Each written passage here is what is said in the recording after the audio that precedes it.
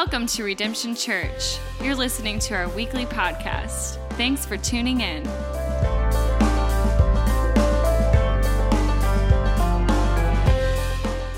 Good morning. I want to say thank you to Byron. I know he's on his way out, but I do want to say thank you to him for giving me the opportunity to be here this morning. And again, thank you for releasing the children before that bumper video played.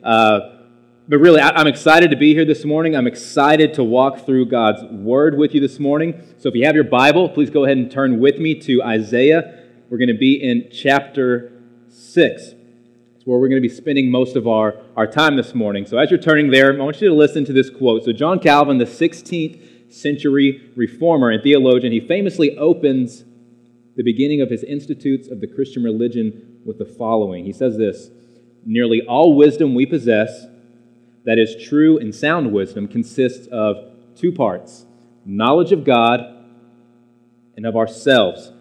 All that we know, the only way that we can truly grasp this life, the only way that we can truly understand our position, our situation in the world, the context that we are in, is to first know who God is, and then in light of that, understand who we are. Because by knowing God, we will recognize our need for God. When we know God, we will recognize our need for God.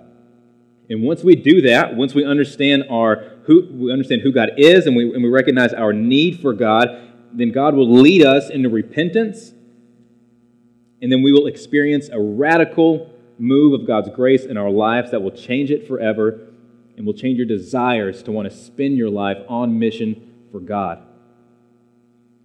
So those are the four things that I want to see with us, that I want to look at with all of us together this morning in the book of Isaiah chapter 6. I want to see, I want us to see, number one, that Isaiah will have a big vision of who God is, that vision will lead him into a true understanding of his own predicament, of how bad Isaiah truly is.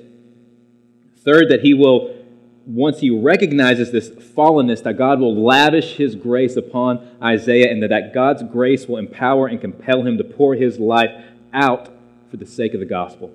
That's what we're going to see this morning as we look in Isaiah chapter 6. Four things: that there will be a vision, there will be a confession, there will be a cleansing, and there will be a commissioning for Isaiah to spend and pour out his life for the sake of God and for the message that he's going to give him. So that's what I want us to see this morning, but I want to start at the very outset by saying this. This is a hard passage. It's a hard passage to preach because I somehow have to try and convey this message of the holiness of God, this unfathomable, unspeakable perfection and goodness of God. I have to somehow convey that message to you this morning, so it's a hard passage in that sense, and it's a hard passage to listen to because this passage comes through profound judgment. This message that Isaiah brings comes through profound judgment. Look, not everyone will accept God's grace. Not everyone will share in this vision of God that Isaiah has. As a matter of fact, if we read further in the New Testament with Paul in the book of Romans, where he says that there are those who actively suppress the truth of God in unrighteousness. So even as I'm preaching this morning, there's going to be people here who hear the Word of God and their hearts are going to be hardened toward God. So before I even read this chapter, I want to say with the author of Hebrews, look, today, if you hear the voice of God, do not harden your hearts as in the rebellion. When you hear God's Word this morning, do not harden your hearts. Don't be like the people of Israel that Isaiah is bringing this passage to, this message. Don't be like Israel.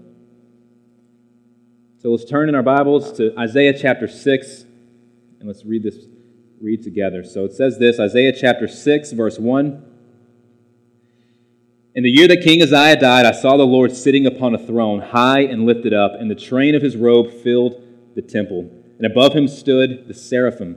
Each had 6 wings. With 2 he covered his face, and with 2 he covered his feet, and with 2 he flew. And one called to another and said," your translation might say cried out. In the King James it says, "They cried out to one another and said, 'Holy, holy, holy is the Lord of hosts. The whole earth is full of His glory.'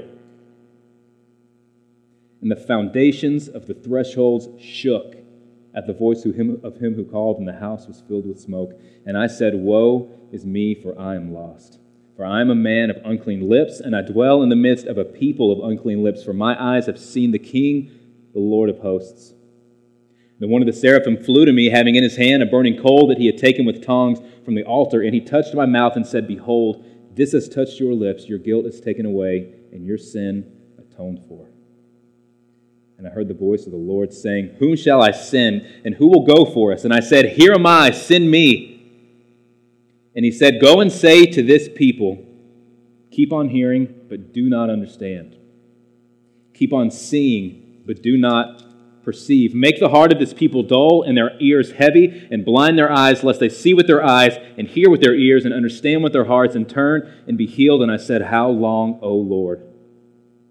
And he said, Until cities lie waste without inhabitant, and houses without people, and the land is a desolate waste, and the Lord removes people far away, and the forsaken places are many in the midst of the land. And though a tenth remain in it, it will be burned again, like a terebinth or an oak whose stump remains when it is felled. The holy seed is its stump.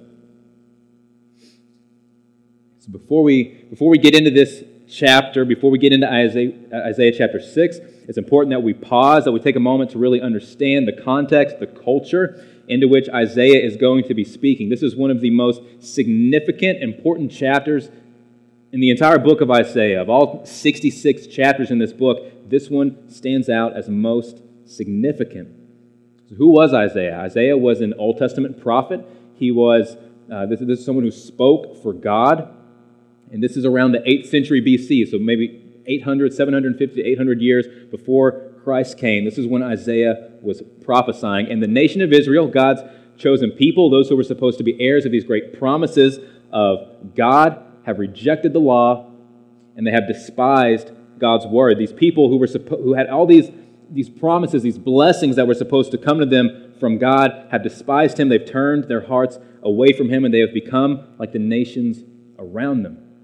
You see, Israel was supposed to be a light unto the nations around them. If you turn back, as a matter of fact, to chapter 2, we hear this description of this future vision of the people of Israel. It says, chapter 2, starting in verse 2, that it shall come to pass in the latter days that the mountain of the house of the Lord shall be established as the highest of the mountains, and it shall be lifted up above the hills, and all the nations shall flow to it. And many people shall come and say, Come, let us go up to the mountain of the Lord, to the house of the God of Jacob, that He may teach us His ways, and that we may walk in His paths. For out of Zion, out of the nation of God's people, shall go the law and the word of the Lord from Jerusalem. This was supposed to be the future of the people of Israel. This is the vision for God's people, that they would be a light to the nations. And instead, Isaiah is speaking into a culture who have turned their hearts away from God.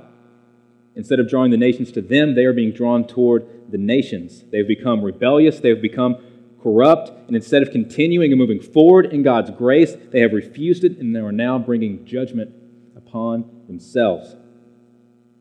So God is going to remove His hedge of protection from around Israel. There's an illustration of someone tending or keeping a wine vineyard, and they have the hedges built up around the vineyard to protect it. And God says, I'm going to remove the hedge from around my people, and I'm going to bring the nations, I'm going to bring Assyria, I'm going to bring Babylon against them, and they're going to be destroyed because of their unrighteousness, because they have turned their hearts away from me. It's a hard passage.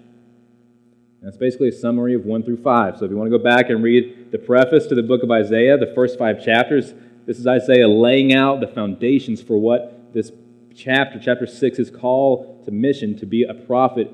This is the context that it explains in those chapters. So we're going to see where we pick up here in chapter 6, how the Lord is going to use Isaiah to be His mouthpiece, to bring this message of judgment to His people. But in the end, we will see that God has not turned His back on His people. Israel is still God's chosen people. But they're going to be refined by fire. They're going to be refined by God's judgment. So let's look at Isaiah chapter 6, verse 1, and we'll walk through this chapter. Together. So it says this in chapter 6, verse 1, in the year that King Uzziah died. So who is King Uzziah, and why is it important that he's dead? All right. this is the only time in the Old Testament that a prophet marks his ministry with the death of somebody.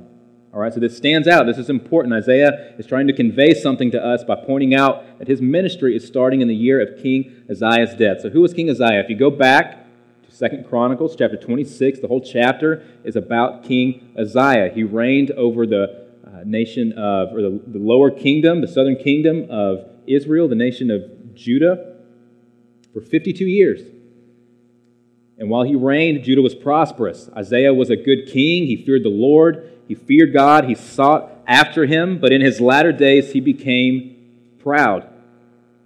He became proud. And one day, he went into the temple, and he wanted to burn incense. All right, and this was a role that was reserved strictly for the priests. This was not something that Uzziah was supposed to be doing, and he did it anyway out of his pride, and God struck him with leprosy, and he died unclean, and he died separated from his kingdom. He lived in a separate household for the rest of his life until he died. So he went into the holy place, and he presumed upon the Lord's holiness. That's King Uzziah. So this is the time period when Isaiah is having this vision of the Lord. It's in the year that King Uzziah has died.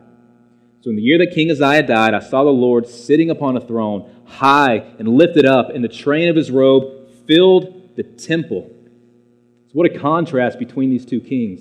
You have King Uzziah, who grew proud, who turned his back on the Lord, who turned his heart away from the Lord, who went to the holy place in the temple where he should not have been, and the Lord struck him dead, and he died separated. And then Isaiah sees the king lifted up high and exalted, train of his robe, filling the temple, ruling, reigning in sovereignty. Look, Isaiah's story is not unique, okay? It wasn't that different than the other kings that Israel and Judah had. There were some good kings and there were some bad kings, but here's the truth. They all failed. The good kings failed, and the bad kings, they all failed. The promise to God's people after King David was there's going to be a king who's going to come out of your line, and his kingdom is going to reign forever. His kingdom will see no end. So when King David died, his kingdom came to an end, right? Go back to 1 Samuel. You can read the story of Israel's first king, King Saul. King Saul died. He failed. King David, who came after him, he died. He failed. King Solomon, he failed. We can keep going, all right? These were good kings. King Rehoboam died. King Abijah died. King Asa died. King Jehoshaphat died. King Joram died, King Ahaziah died, Queen Athaliah died, King Joash died, King Amaziah died, and in the year that King Uzziah died, King Jesus is alive, and he's reigning. What a contrast between these two kings that Isaiah is experiencing. In this context, these people, this culture that Isaiah is in, what a difference between these two kings. And as I said, it's not that Jesus is living, but he's reigning, whereas Uzziah died ashamed and separated and broken. Jesus' robe fills the temple. He's glorious. He's in all his majesty and all of his splendor, the sovereign Lord on his throne. So listen, do not be like Israel. Don't be complacent in your faith. Don't turn your heart away from the Lord. Don't set up these kings in your life because they will fail you. And after they do, God will still be on the throne. He will still be reigning, and he will still be ruling. Look, Israel's problem was that they had turned their trust from God and put it in men. Uzziah reigned prosperously. All right? Israel did well. They built up armies of hundreds of thousands. They innovated. They were prosperous. But Uzziah became proud and turned his heart away from the Lord, and Israel turned their heart with him. They turned their back on the Lord. Don't trust in your prosperity. Don't trust in these things that you set up in your life because they will not be able to save you. Right? Their religion, their activities that they participated in, their worship, their sacrifices, the Lord despised them. As a matter of fact, if you go back, he says, your prayers, I'm going to ignore them. Your sacrifices, I despise them. So this is the people that Isaiah is going to in the year that King Uzziah died. Verse 2, above him stood the seraphim. Each had 6 wings. With 2 he covered his face, and with 2 he covered his feet, and with 2 he flew. So Isaiah has this vision of the Lord, and he sees him reigning on his throne, and surrounding him are the seraphim, these burning ones, and they cover their face, and they cover their feet with their wings. These sinless, angelic beings who have done nothing wrong. They have never sinned or committed any sin, and yet they still are humble before God because they are creatures. They cover their face. They can't look into the face of God. Isaiah, in one way to look at it, it's as if he's being brought into this angelic worship service, right? The angels, the seraphim are worshiping, and you can get a clearer picture if you go back to the book of, or go forward rather, to the book of Revelation, chapter 5, verse 11. John, you'll read, has a similar vision as Isaiah did, that he's brought up into the heavenly temple, and they're worshiping. And this is what he says, that he saw myriads of myriads, thousands of thousands, singing the same song. Millions is what he's trying to describe. Uncountable number of angels singing, worshiping God. So you read the passage and it says he, right? It says that he covered his face, he covered his feet, with two he flew. And it kind of gives you this impression that there's just one angel around the Lord that's worshiping. No, it's millions of people. This is the picture that I want you to see of what's happening and where Isaiah is when he sees the Lord. He's brought up into a holy worship service with millions of angelic beings worshiping God. And when we look at the seraphs, we can see how we ought to respond in God's presence. They respond with awe. They respond with reverence. They respond with service. They respond with praise. And the song that they're proclaiming is one of God's holiness. It's what it says in verse 3. And one called to another and said, Holy, holy, holy is the Lord of hosts. The whole earth is full of his glory. So Isaiah, when you read back in 2 Chronicles, he goes into the holy place and presumes upon the holiness of God, and he's struck dead. And now Isaiah is brought up into the reality of that attribute that Isaiah presumed upon. It's in the presence of God's holiness. It's in the presence of the holiness of God, and they're singing a song, Holy, Holy, Holy. The Hebrew language, it stresses, when it wants to stress significance of a word or of a phrase, it repeats it, right? They don't have exclamation points or put it off to the side in quotes or emojis, right? So they say it 3 times, Holy, Holy, Holy. It's the only time in the entire Bible that an attribute of God receives this sort of description. The only time in the entire Bible. There was a wonderful pastor and theologian named R.C. Sproul who wrote a book called The Holiness of God, and in it he says this: only once in sacred Scripture is an attribute of God elevated to the 3rd degree. Only once is a characteristic of God mentioned 3 times in succession. The Bible says that God is holy, holy, holy. Not that he is merely holy or even holy, holy, but rather that he is holy, holy, holy. The Bible never says that God is love, love, love, that he is mercy, mercy, mercy, or wrath, wrath, wrath, or justice, justice, justice, but it does say that he is holy, holy, holy, and that the whole earth is full of his glory. There's something important here that we need to see. What does it mean that God is holy? It means, if anything, that he's not like us. He's not like anything that's been created. Theologians, they call this the creator-creature distinction, that there's God, and then there's literally everything else. God and everything else. And there's this fundamental distinction between who God is and his creation. That's what it means for God to be holy, that he's completely separate, completely other. So look, this refutes this idea that the universe, the world, that God is somehow a part of that he's somehow intermingled with the world. These ideas of pantheism or panentheism, these Eastern religions like Hinduism and Buddhism, they're false. God is separate, totally and completely separate. Those are lies. That's not holiness. And that's what the Bible says God is. It says he is holy. And they sing it and they proclaim it. And they say that the whole earth is full of his glory. So what does that mean? What does it mean that the whole earth is full of God's glory? It at least means this, that God is to receive glory in everything. Everything that God does, he receives glory. Even the judgment of his people that he's going to bring upon Israel, God receives glory. The ultimate display of God's glory is this, that the whole earth would be filled with the display of his saving grace. That's what it means for the whole earth to be full of his glory. that it would be filled with his display of his amazing grace, his saving grace, the beauty of his manifold presence, that there would be a display of his excellence, and that his people, when we see his excellence, that we respond by giving glory back to him through praying to him, through thanking him, through worshiping him, through walking in obedience towards him. So he's glorified in all the earth, and then we give that glory back to God through those things that I just mentioned. Through living a life for God, we glorify him, and he receives all the glory. And we're able to do all these things because God is present. That's another thing that it means that that the earth is full of his glory. That means that God is present with his people in the earth. That God is present with us. We can take part in this glory. So it says the whole earth is full of his glory, and it goes on to say that when they say this, when these angels, when they call out to one another, it says the foundations of the thresholds shook at the voice of him who called, and the house was filled with smoke.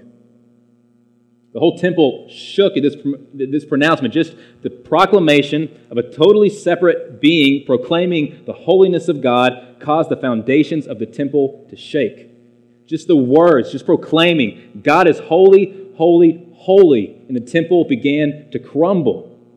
That's what it means when it says the foundations began to shake. The columns began to crumble, the floor shook, and the house was filled with smoke. And at that moment, Isaiah realized he should not be there.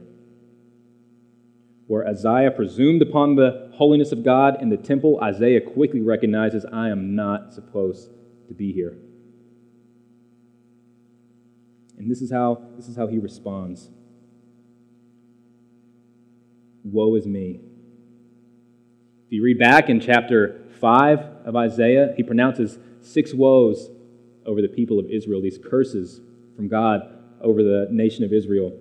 And now he's proclaiming one over himself. Woe is me. And why does he do that? Why does he proclaim this curse, this woe over himself? He says this, for I'm lost. I'm a man of unclean lips, and I dwell in the midst of a people of unclean lips, for my eyes have seen the King, the Lord of hosts. So what is it about God that elicited this response from Isaiah? There must be some other understanding or something complementary to this holiness, this understanding of God's holiness as being other, as being separate. And there is. It also means this, for God to be holy, it's not just that he's other, though he is. It means that he is absolutely, morally perfect and upright. His holiness means that in all of these attributes, he is perfect. And Isaiah recognizes before him that because of his sinfulness, he cannot stand before God. Listen, you are worse than you think you are. And God is holier than you realize that he is. And that goes for me too. All right? We are worse than we think we are, and God is holier than we think that he is. Look, Isaiah was of nobility. He worshiped. He prayed. He spent time doing religious activities, and he thought he was fine. He thought these were all good things, and they are good things. But when he was brought before the presence of God, and he truly at that moment knew who God was, he realized he was wrong. He was wrong. He was not as good as he thought he was. He was not as good as he thought he was. And not only that, but he recognizes that he's no different than Israel. He's no different than those people who were around him. So look at me. If you're a Christian, all right, we're no better than anybody in this city. We're no better than anyone at our jobs, no better than anyone at our college, on our campus. We're no better than any of these people. What separates a believer from an unbeliever is that we're willing to admit that. We're willing to admit, I'm broken. All right, I'm a sinner. I'm messed up. That's the only thing that separates us. And I don't want anyone here this morning to think that, as I'm preaching this sermon on holiness, that somehow that makes me holy. My hope, my faith, my trust is in God's holiness and his only, because I know that I'm not. Because I know that I'm not. So Isaiah recognizes his own sinfulness. He expresses his need for divine grace, and the Lord responds. The Lord responds to Isaiah's confession. We can read in verse verses 6 through 7, he says this. He says, "Then one of the seraphim flew to me, and having in his hand a burning coal that he had taken with tongs from the altar, and he touched my mouth and said, 'Behold, this has touched your lips. Your guilt is taken away, your sin atoned for.'"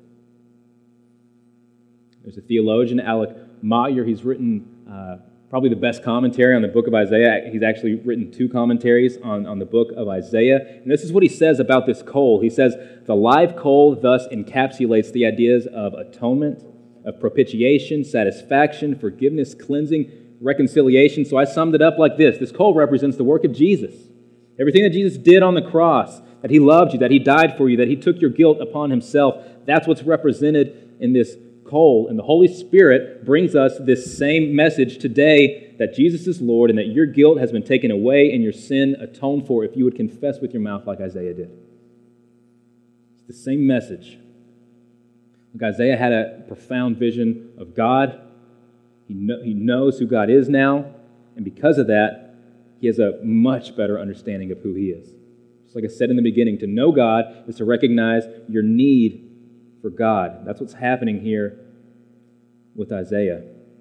So the seraph puts the coal to his lips, and his guilt's taken away, his sin is atoned for. And I want to look at for just a moment, think for a moment, look at Isaiah's confession.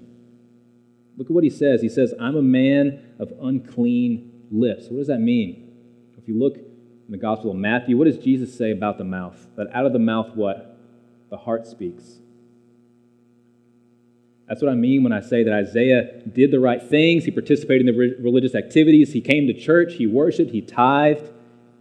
But his heart was not in the right place. That you can do all of those things and your heart can still be far from God. This is the part of the predicament that Israel finds themselves in. They think that because they're doing all of these things that God's going to cover their sin. He says, "You're wrong. Your heart is far from me because you despise my law. Because you despise my word, your hearts are far, far from me." But the only difference between Isaiah and Israel is he admitted it. He confessed it. He said, "You're right. I'm unclean. I shouldn't be here." The only thing that separated him from the rest of his people is his willingness to make that confession. God is saying that there's a debt that must be covered, but because of your confession, I'm going to lavish grace upon you. I'm going to pour out my grace and forgiveness upon you. You're forgiven. And it's all the work of God in this moment. Isaiah didn't walk over to the altar and look at the coals, find one that looks pretty hot, and think that one will probably burn me and do the job. No, he was on his face before God, proclaiming his sinfulness, and an angel, after a command from the Lord, brings the coal to Isaiah to bring forgiveness. So Isaiah, he's had this big vision of God, this big vision of who God is, and now he is deeply, profoundly aware of his own sin. And then he's also now had a profound experience of God's grace. And now Isaiah has a message. Now Isaiah has a message to bring to God's people. Let's read in verse 8. It says, "And I heard the voice of the Lord saying, 'Whom shall I send, and who will go for us?' And I said, 'Here am I. Send me.'" So Isaiah, he's facing the same challenge that everyone faces when they hear God's word. Everyone. It's a challenge to respond. God has spoken. What do I do now? What will I do now that God has spoken? Now look, for the majority of us, this doesn't necessarily mean that we're all going to become missionaries, although praise God for the work of missionaries, but that's not necessarily what this passage is saying. Look, your mission field is across the street. Your mission field is in the next cubicle next to yours. It's in the classroom. It's in your office. It's on the overnight shift. This passage is more than simply a passage about mission. This is a passage about submission. It's a passage about what are you willing to give up so that you can serve on the mission of God. Look, the prophets gave up their lives, literally, for the mission of God. We read in the New Testament, what does Jesus say about the prophets? You killed them. I sent you the prophets. I sent you my grace. I sent you this word of repentance, and you killed them. The prophets literally gave their lives for God's mission. So it's about submitting. What are we going to give up so that we can serve? Look, Isaiah left it all. He left his desires, his passions. He gave his life once he saw God and realized his grace. He didn't even know what he was going to do. That doesn't come till the next verse. He didn't say, well, let me just wait it. Let's step back. Give me a rundown. What are we going to be doing here? And then I'll let you know if I want to, participate in this or not. He said, I don't care what it is. I don't care what this mission is. I don't know what it's going to be. I don't know what it's going to look like. But I want to be a part of it. I want to join you. I want to serve you. I want to submit my life to you. And Christian, I need you to hear this. I need you to understand something. Look, do not let your past sin hinder you from joining in on the mission of God. There is nothing that you have done in your past that will disqualify you from sharing the message of the gospel of God's grace. If anything, it'll be more profound. Look what I've done. Look where I've been. Look at my past. And look what God has done for me. That's what Isaiah did. Isaiah said, look, I'm a man of unclean lips. My heart has been far from God. But now that I've received your grace, I want to go. I want to tell people. So don't leave here feeling like because I've done these things in my past that I cannot join this mission of God. Because it's not true. It's not true. So what is it? What is this mission? What is this message that the Lord is going to give to Isaiah? And I want to be really honest about something here. This is a hard verse. These are difficult verses. So many sermons stop at verse 8. They stop with this great call to mission, and I'm going to go and I'm going to serve the Lord, and they don't go on to actually talk about what the message was. Byron and I had the same conversation as we were looking at what passage we were going to bring, what we were going to preach this morning, that I was going to preach. We're like, should we just preach 1 through 8? 13 verses is kind of long, right? That's a lot of verses. Doesn't redemption deserve a break from these hour-long sermons? And I said, absolutely not. They don't deserve a break from these hour-long sermons. No, actually, I didn't even time myself this morning. Thank you, Ashla. She's already stepped out. We timed it. It's not very long. About as long as Byron's. But I told Byron, I was like, look, I can't. This chapter is too important. Verses 1 all the way through 13. We have to hear the whole passage. There's too much here. Look, the message that Isaiah brought to Israel was one of judgment. Absolutely. Absolutely. But within that message of judgment was a message of salvation, of a call to repentance, of God's grace. You're not going to be spared from the judgment, but God's grace is going to be in it. Isaiah was preaching God's truth to God's people, but the problem was that truth, that message, was the very thing driving them further away from the Lord. And we're still being called to preach this message. We're still called to go out and share this message to the nations, to our friends and our family, to our spouse, to our children. And to be honest, our culture is not that different from Isaiah's, right? I mean, we live in the Bible Belt. People are religious. They go to church. They sing songs. They bless their food out loud at Chili's. So they must be Christians, right? Look, if you haven't had a vision of God the way that Isaiah had a vision of God, and I don't mean a literal vision, right? We don't need to be all taken up into the third heaven and see God. But if you haven't, with your heart, truly understood who God is in His holiness, you haven't truly seen Him. You haven't truly seen Him. Have you understood His holiness? And in light of that, have you understood your own unrighteousness? To know God is to know your need for God. And when you do, when you recognize that, when you confess that, God is going to call you. He's going to lavish His grace upon you, and you're going to want to spend your life pouring it out for the Lord. That's what happens when you respond to the grace of God. Look, sometimes God's Word is going to bring light and salvation, but there will be times, absolutely, when it brings hardening, darkness, and unbelief. That's the truth. Paul tells the church in Corinth, "For we are the aroma of Christ to God among those who are being saved and among those who are perishing." There's a key difference here. To one, this is a fragrance of life to life, and to others, a fragrance from death to death. There's people that don't want to hear it. There's people who are going to reject it. They're going to say it's foolishness. And Paul's going to say, I know, I told you. Right? Leave it to God. Leave that to God. When you go to sleep at night, rest easy knowing that you're not in control over whether or not someone confesses Jesus as Lord. The vision that you had is the same vision that they will have to have, and you can't have it for them. You can't have this vision of God for them. That is God's work. God invaded Isaiah's life. God gave him this vision. God touched his lips with the coal, and God saved him. God will do the same for them, God willing. Our job is to just tell the truth.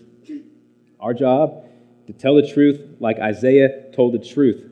And listen, if you're here today and you have not experienced this grace, I want to say it again. Today, if you hear his voice, do not harden your heart as in the rebellion. And this message, this is not only for those who are here who may not be believers. If you're a Christian, listen to me, be afraid of your own hardness of heart. How does that reveal itself in your life? Do you have a lack of affection for God? Do you desire to be in his presence? Do you long to be around God's people? Do you have an unwillingness to share the gospel? Are you ashamed to proclaim his goodness? If these questions are making you uncomfortable, take a moment. Take a moment and address those areas of life, of your life. It doesn't mean that you're not a Christian, but it means that God is reminding you now in this moment to pause and reflect. Take a look at your heart, Paul tells the Corinthians. Take a look at your heart. This message is for Christians just as much as it is for anybody else.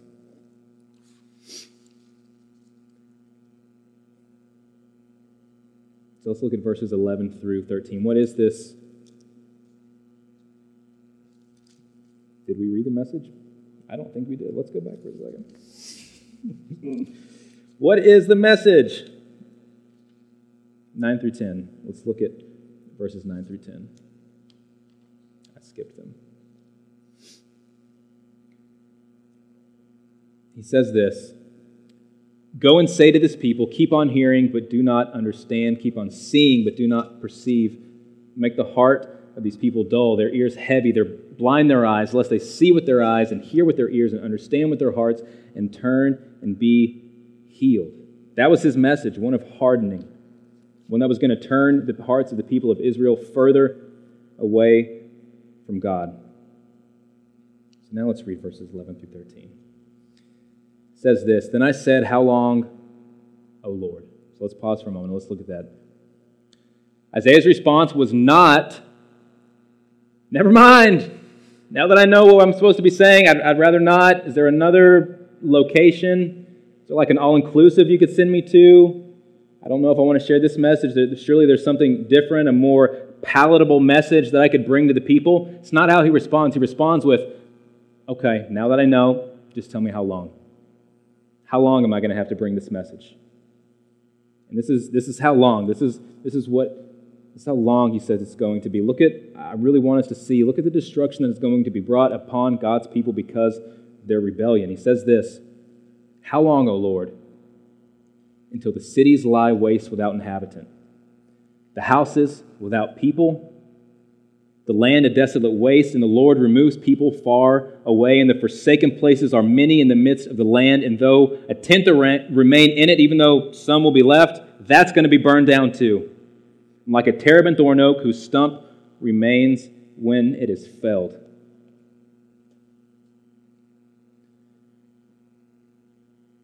What I don't want us to see when we read this passage is to think that God is quick-tempered, that he is quick to anger, because that is absolutely not the case. We know that the Lord is slow to anger, that he is abounding in steadfast love, that he forgives iniquity and transgression, but, as it says in Numbers chapter 14, verse 18, he will by no means clear the guilty. God is patient and long-suffering. This message has been going to Israel for centuries and years. Promise after promise and chance after chance, opportunity after opportunity, time and time again, God brought this message of repentance to Israel and forgave them and forgave them and forgave them. And then finally he says, "I've had enough. had enough. I'm bringing judgment.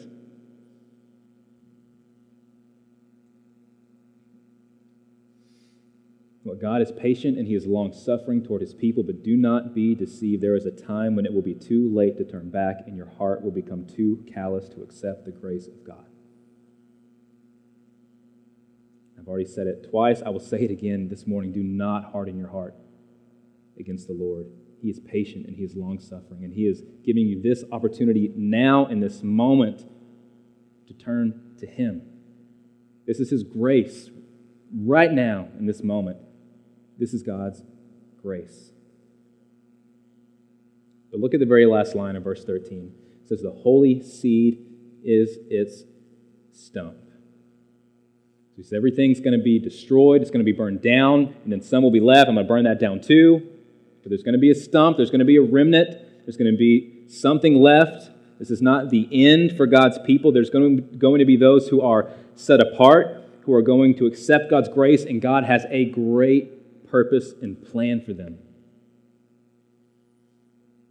And this remnant of people that are going to remain, the message of God's grace is going to continue until Jesus comes. There's going to be a group of people who know God and are willing to make him known. In Isaiah 11, it says this, there shall come forth from a shoot from the stump of Jesse a branch, and from his roots shall bear fruit. For the earth shall be full of the knowledge of the Lord as the water covers the sea. It doesn't end with judgment. It ends with grace. It ends with mercy.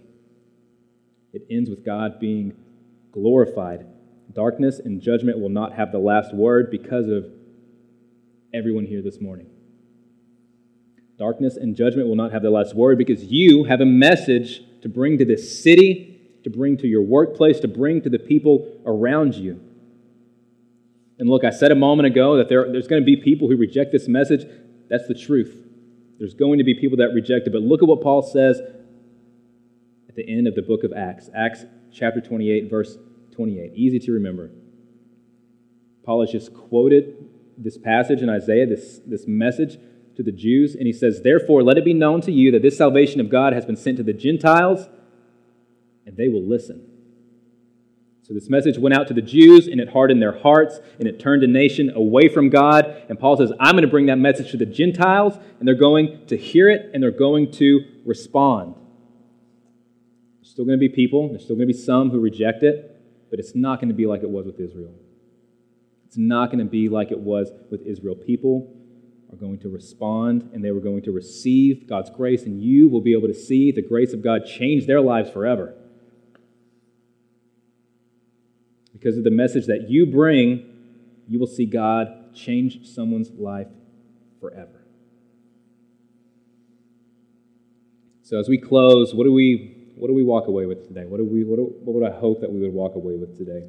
I would hope that we walk away with the same thing that Isaiah walked away with. I feel like he walked away with 4 things, the same 4 that I mentioned at the start of this message. I want us to walk away with this afternoon. Number 1, that we need a big vision of God.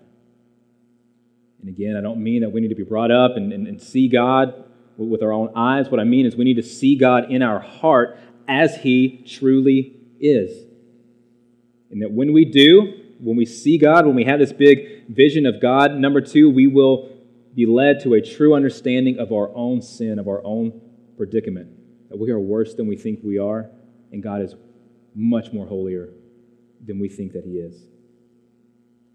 And through that understanding, through knowing God, through recognizing our need for God, God is going to pour His grace out on your life. He's going to be gracious to you. This is what Isaiah writes at the very end, Isaiah chapter 62, verse 2, but this is the one whom I will look, he who is humble and contrite in spirit and trembles at my word. Because of what Jesus did on the cross, God, through the Holy Spirit, brings the same message to us today, that your guilt has been taken away and your sin is atoned for. That is God's grace. And that grace, number 4, will empower you. It will compel you, as Paul says, to pour your life out for the sake of the gospel. Isaiah was faced with a challenge of personal commitment. When he stood before God, he stood before Him as an individual. He didn't stand before Him as Israel. He stood before Him as Isaiah. And he had a choice to make himself, a personal choice. He had to respond to God's word. And his response was, I want to go. I want you to send me. If you look back in your Bible, if you look at verse 8, when he says, here am I, notice he doesn't say, here I am. That's important. That's an important distinction. Here I am says, hello, here I am. Can you see me, Lord? I'm over here. It says, here am I. He's saying, here am I with my whole person, with all that I am, giving myself over to you. It's not a distinction of location. It's a distinction of heart position before God. You know, I didn't read this in the first service, but I feel like I need to read it this time.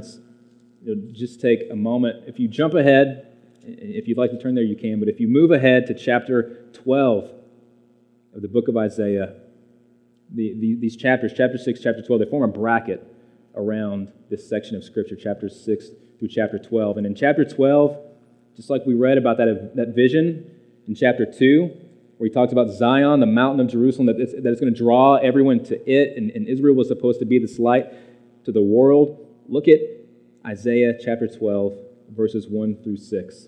This picture of this day that's going to come for God's people. It says this, you will say in that day, I will give thanks to you, O Lord, for though you were angry with me, your anger turned away. Your anger turned away that you might comfort me. Behold, God is my salvation. I will trust and I will not be afraid, for the Lord God is my strength and my song, and he has become my salvation. That's an individual saying this. And look, it moves now to a group of people. With joy, you will draw water from the wells of salvation, and you will say in that day, give thanks to the Lord, call upon his name, make known his deeds among the peoples, proclaim that his name is exalted, sing praises to the Lord, for he has done gloriously. Let this be made known in all the earth. Shout and sing for joy, O inhabitant of Zion, for great in your midst is the Holy One of Israel. That's the day that is going to come. This does not end with judgment. There is judgment. But that judgment is going to refine the nation of Israel so that they can experience true joy and salvation in the presence of God. This message does not end with judgment. It ends with freedom, with salvation. So as we close, when I got the opportunity to preach at Redemption, would have been almost 2 years ago now. We did the Greatest Sermon Ever series, and Byron, for some reason, asked me to preach my greatest sermon ever. So I just reached into my drawer, 5 or 6, and pulled one out and said, hopefully this is the best one. I'm not really sure.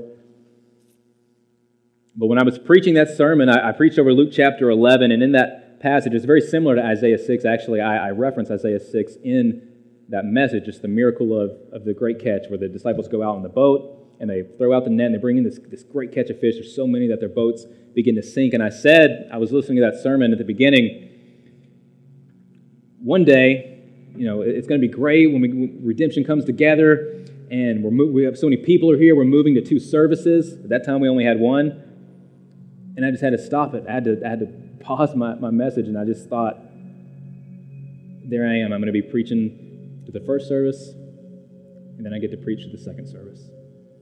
And I said, the only way that redemption is going to grow, the only way that redemption is going to continue to be blessed is if the people of God go out and tell this city about the Lord. That's what that message is about, that the disciples, their vocation was changed. They were no longer fishers of fish, but fishers of men. The same thing happens in this passage with Isaiah, that his vocation was changed, that he now had a message to bring to the people, and it hasn't changed for redemption. The message has not changed. Our role, our responsibility, our obligation, our joy, it hasn't changed. That we get to go and sing God's praises, that we get to go and proclaim his goodness, to make him known among the people, that hasn't changed. It's still the same, and it's going to be the same thing that causes redemption to continue to flourish. It's going to be the same thing.